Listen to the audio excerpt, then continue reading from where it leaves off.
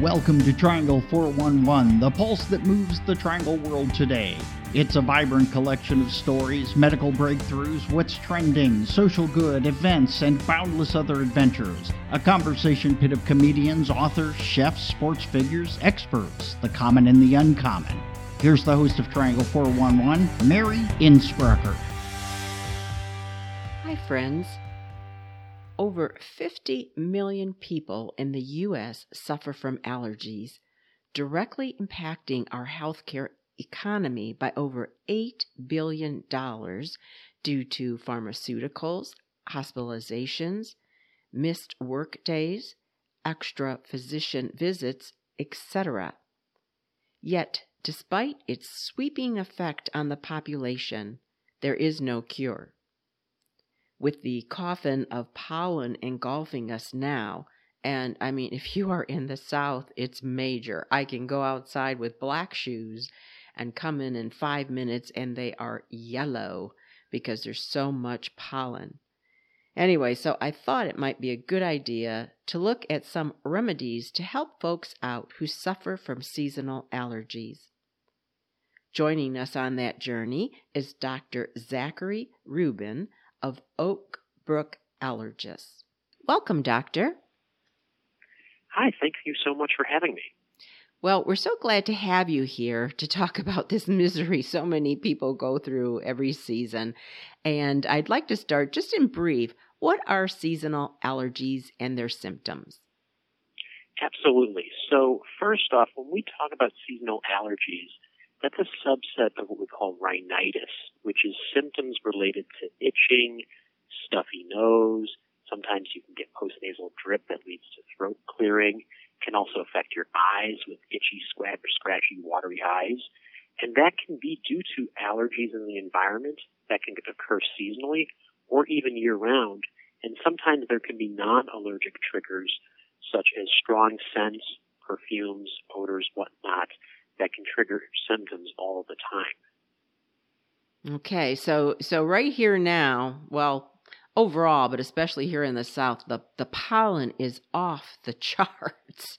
You know, what's going on with this? I know it's all over, but the South particularly seems to get hit hard. Yeah, we're seeing that the pollen season has started a little bit earlier in the South this year, and it's now starting to come up here north, Ryan, in Illinois. There's a lot of different factors as to why pollen levels have been much higher than in previous years. Unfortunately, every year it's getting worse and worse, and we believe a lot of this has to do with climate change. So there have been some really good studies recently tracking some of our weather changes over the past 50 years, and we're seeing that with higher CO2 levels in the atmosphere, it's leading to more pollen production, especially from plants like ragweed. And with that, with the weather getting warmer, the plants are starting to come out earlier and produce more pollen earlier and for longer periods of time. So the pollen will continue to make more plants make more pollen. It's a compounding problem that makes it very difficult for people, and a lot of people are developing more and more allergies to the point that at least 1 out of every 5 American has some form of seasonal allergies at this point. It's quite common and very debilitating for people. That's very interesting because, I never had allergies, and now I struggle, especially, with my eyes. That seems to be really bad for me. So I want to talk about different things folks can seek out for help. And there's a variety of remedies. So let's break it down little by little and start with things along the lines of nasal sprays, skin creams, and eye drops. Absolutely. So it's really helpful for people to understand, first off, whether they actually have something that's an allergic trigger or not. So going to a local allergist to get skin testing to see what their environmental profile is can help really target what types of treatments are best. Because there's pills like antihistamines that may help people with allergies, but a lot of folks would actually benefit from nasal sprays that contain a very tiny amount of steroid, that if you use it every day for multiple weeks, it can help decrease the swelling in the nose and in effect actually helps treat eye symptoms as well. So there's various over-the-counter eye drops that can be used and some that your doctor may prescribe you. those can be helpful for eye symptoms, but what people may not understand is that the nasal sprays actually can treat both the nose and eyes as well. And there's various over-the-counter nasal sprays, but also ones that are prescription as well. If you have issues with itching, then different skin creams that can help prevent dryness may be helpful, but typically we focus on the antihistamines, the nasal sprays, and the eye drops to help people with their allergy symptoms. Now, I'm going to throw in a thing here because I've heard, if you have these allergies, and for some people, they're almost year-round, and I've heard a lot of things about don't use nasal sprays too long or eye drops too long because that could be another problem that develops for you, overuse of them. What are your thoughts on that? So there are some concerns about using nasal sprays for every day of the year, for years on end. That's because there's a theoretical risk that you can develop cataracts if you use it for too long, because it is a steroid that is a tiny amount, but it's not systemically absorbed. So there's not prolonged problems with sugar levels or growth or bone issues. It's just that because it's locally absorbed in the nose, there may be a little bit of that could get into the eye as well that could theoretically cause that problem. But I've actually not seen that in my practice. It's a rare phenomenon and one that we can help people get off of nasal sprays in time if we consider some other therapies such as immunotherapy or allergy shots as an example. Some people believe that antihistamines may be outgrown, and that effect doesn't necessarily pan out in the long run, actually. Okay, that's good to know. Now, what about allergy drops and tablets? That's a great question. So in Europe, it's really popular to give people a tablet for a specific allergen to take every day during a specific pollen allergy season to help minimize symptoms as much as possible. And that works well for people who are allergic to only one type of issue. So, for example, if you have problems with ragweed pollen that occurs in the late summer and into the fall, you can take a tablet every single day that'll help train your immune system in the short term to be less reactive to it. However, in the United States, most people are allergic to not just one type of pollen, but multiple types from grasses and trees and weed pollen, or dust mite or animals. And so when you have multiple allergens involved, that type of therapy is not as effective as it could be. Okay. Now you mentioned this before, and I know this is big. So let's talk about immunotherapy. So immunotherapy, or what people usually call as allergy shots, is where we make up a serum of the different types of pollens and other allergens that one might be allergic to. And that's something that we introduce in the very top layer of the skin, starting once a week and slowly increasing the dose so that the immune system becomes trained and does not recognize these things as being so bothersome and mount that type of response that creates the allergy symptoms. So it does take some time for it to work, generally about 6 to 12 months before you see a significant benefit from it. But then we can start spacing out those injections from weekly all the way down to once a month so that your symptoms are significantly improved and the amount of medicine that you're using is minimized over time. And what's remarkable about this therapy is the fact that when you stop it after several years, you likely will have prolonged benefit from it for many years after that, which is a really, really beneficial therapy for people who have tried a lot of medications, who have tried allergen avoidance, and things are just not quite working for them. Well, you touched on the benefit of that, and I wanted to kind of the things that we've just talked about, realize some of the pros and cons of these different treatments. Can you help us with that? Yeah, so in terms of these different types of therapies, when we talk about medicines in general, most people would prefer not to take a lot of medicine to begin with, and I understand that it's costly, it's time-consuming, and sometimes unpleasant to do all of those things. Quite often, antihistamines may make people tired, as an example, or a nasal spray may dry out the nose and occasionally cause a nosebleed. as an example. The drops in the tablets can cause itching in the mouth. The shots may cause a rash that can be quite irritating, and in very rare instances can lead to a severe allergic reaction, since we're giving something that you're allergic to help treat it.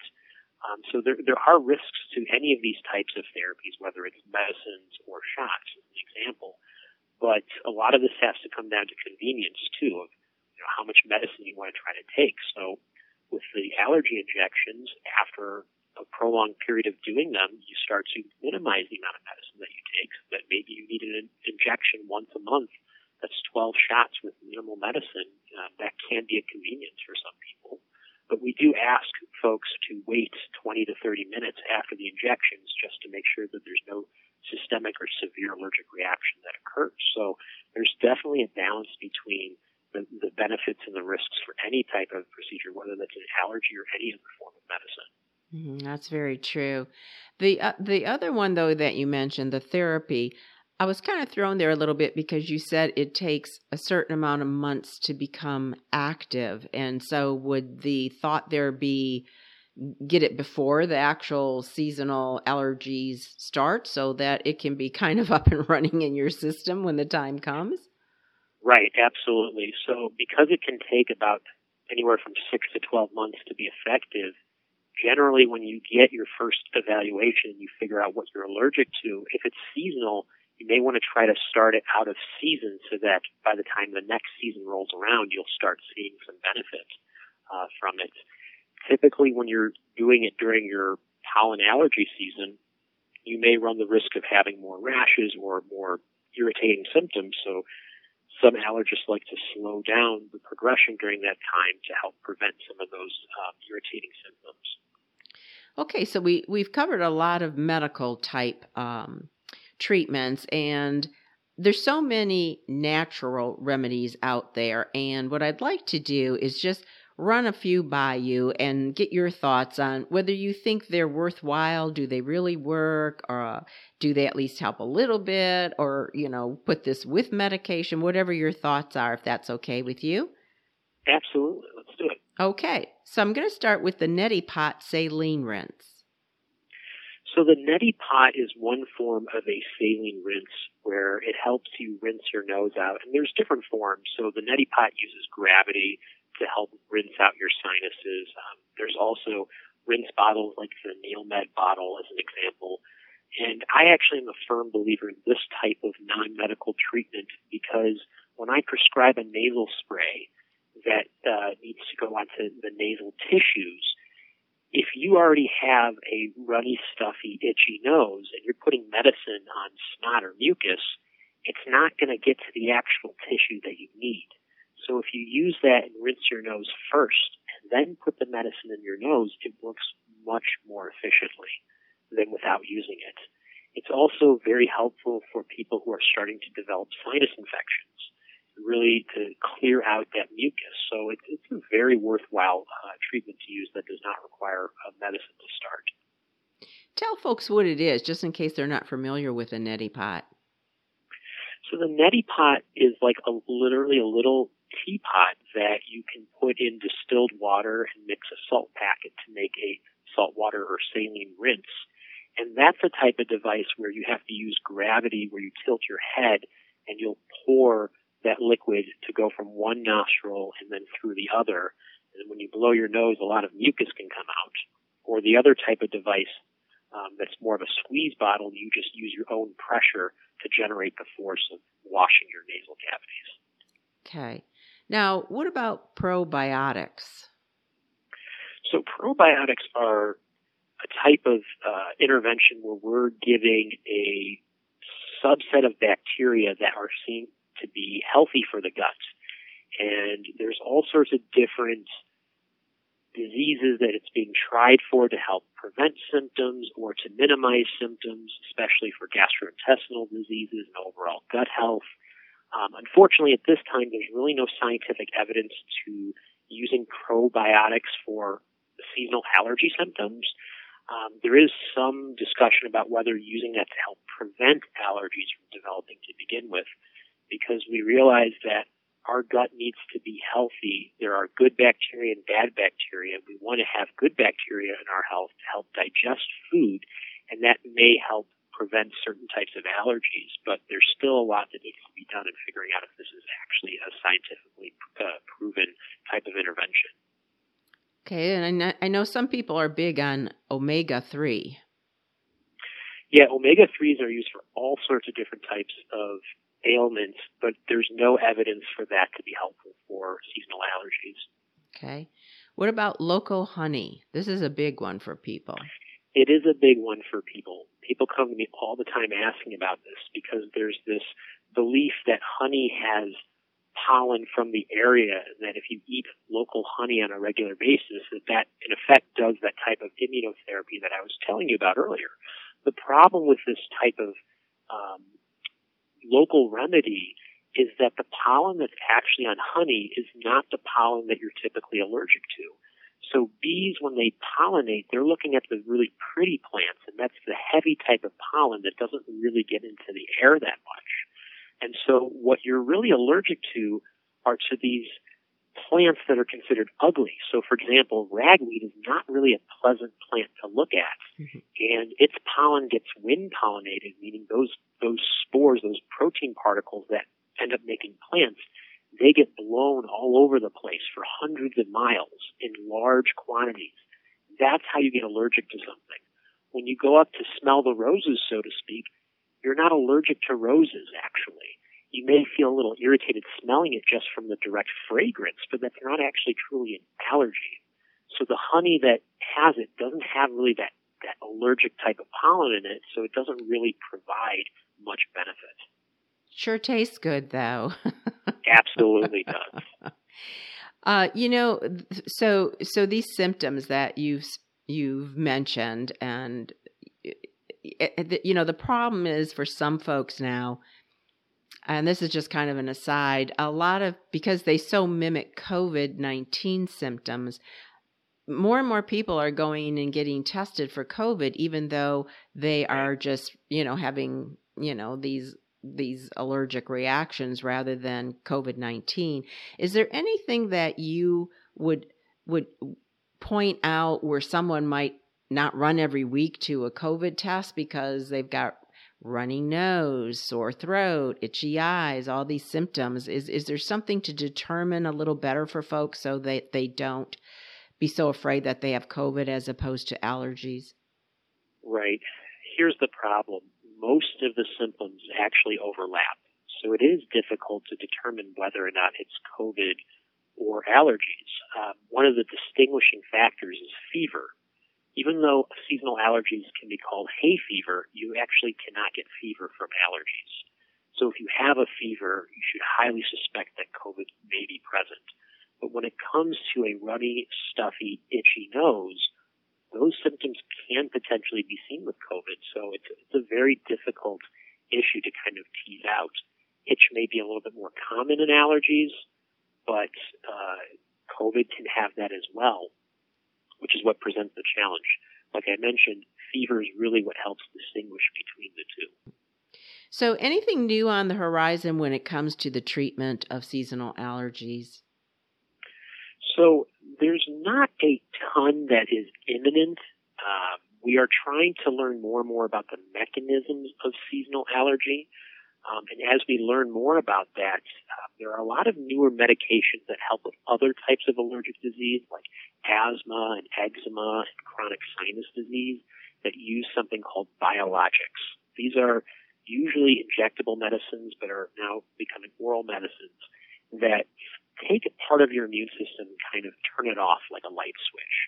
And when we figure out more of the mechanisms behind seasonal allergies, we may be able to apply that type of technology to help prevent a lot of these symptoms and make some significant benefits that would be outside of the injections. But at this time, there's not a whole lot that's really new. Unfortunately, like I was mentioning in the beginning of the episode, is that with climate change, there's going to be more and more problems with pollen allergy in the future. And if we can focus on getting the carbon emissions under control, that's going to also help everybody in the long term. Well, that sounds hopeful. At least there's something, a possibility. We'll take it. We'll take it. So, do you ever see a cure for allergies? A straight up cure? I do, because if we look at this pandemic right now, we put a lot of time and resources into developing a safe and highly effective COVID vaccine. And it really proves to everybody that if we can get the right resources, the time, the effort, and the minds put together, we can pretty much accomplish anything. And I believe that would be the case for seasonal allergies as well. I think I can hear a collective or sigh of relief with you saying that. Hope for folks. So that's great. Well, Doctor, thank you so much for being with us today. Is there a website that you would like to give out so if folks needed more information or other resources that they could go to? Sure. They can feel free to go to my practice's website. It's www.oakbrookallergist.com. We have a lot of resources on our website. From a national level, there's the American Academy of Allergy, Asthma, and Immunology, as well as the American College of Allergy, Asthma, and Immunology. So those are the AAAAI and the ACAAI, which you can Google as well. So there's a lot of resources out there. Great. Okay. Well, thank you so very much. Thank you for all the help you're giving to these poor folks with these allergies. And, just have a great day and keep taking care of those patients. Thank you. And thanks again for having me. Take care. So I want to throw in a few common sense steps to fight off this pollen script that we're in. Common sense. Keep windows closed during pollen season, especially during the day. Common sense, stay inside during midday and afternoon hours when pollen counts are highest. And take a shower, wash your hair, and change clothing after working or playing outdoors. And a few other asides when it comes to pollen. A single grain of pollen can cause damage to your car's paint job. Pollen has high acidity and erodes paint. When a grain of pollen manages to land in one of the tiny spores in your car's paint, it begins to wear it down. This can lead to staining and early oxidation of the paint. So wash and wax your car more often during this season for a layer of protection. Now, I saw this too I wanted to pass on. For screened-in porches, they recommend hanging drapes or shades over the screens. Some of these look nice with the long white drapes flowing in the breeze. Maybe it make it a little bit livable for you to go on your screened-in porch. And for those cushions on the porch, I saw this. That you put them in a big black garbage bag, seal it except for the size of a vacuum nozzle hole, and then put the vacuum in there and kind of vacuum out all that pollen. And if all else fails, change your color scheme to yellow. I mean, wow, it's like there's only so much we can do. Now time for our nonprofit spotlight. And according to their website, the Poe Center is a nonprofit organization dedicated to positively impacting the lives of North Carolina youth through health education.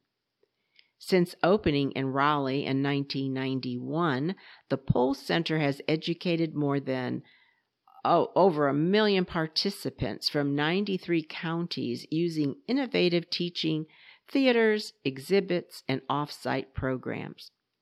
By engaging in fun, highly interactive lessons, preschoolers through 12th graders receive information that follows the NCDPI essential standards for healthful living education on a variety of health topics, including nutrition, dental health, general health, family life, and substance use prevention. To volunteer or donate, visit poehealth.org. Poe, that's P-O-E, health.org. Well, it's time to high five and say goodbye. Keep listening here or at our website, triangle411.buzzsprout.com, to hear experts address all kinds of topics like how to overcome the fear of public speaking, how to say no to your boss, friends, family, or how to rid yourself of the fear of failure. I'm Mary Innsbrucker for Triangle 411. Today, be perceptive.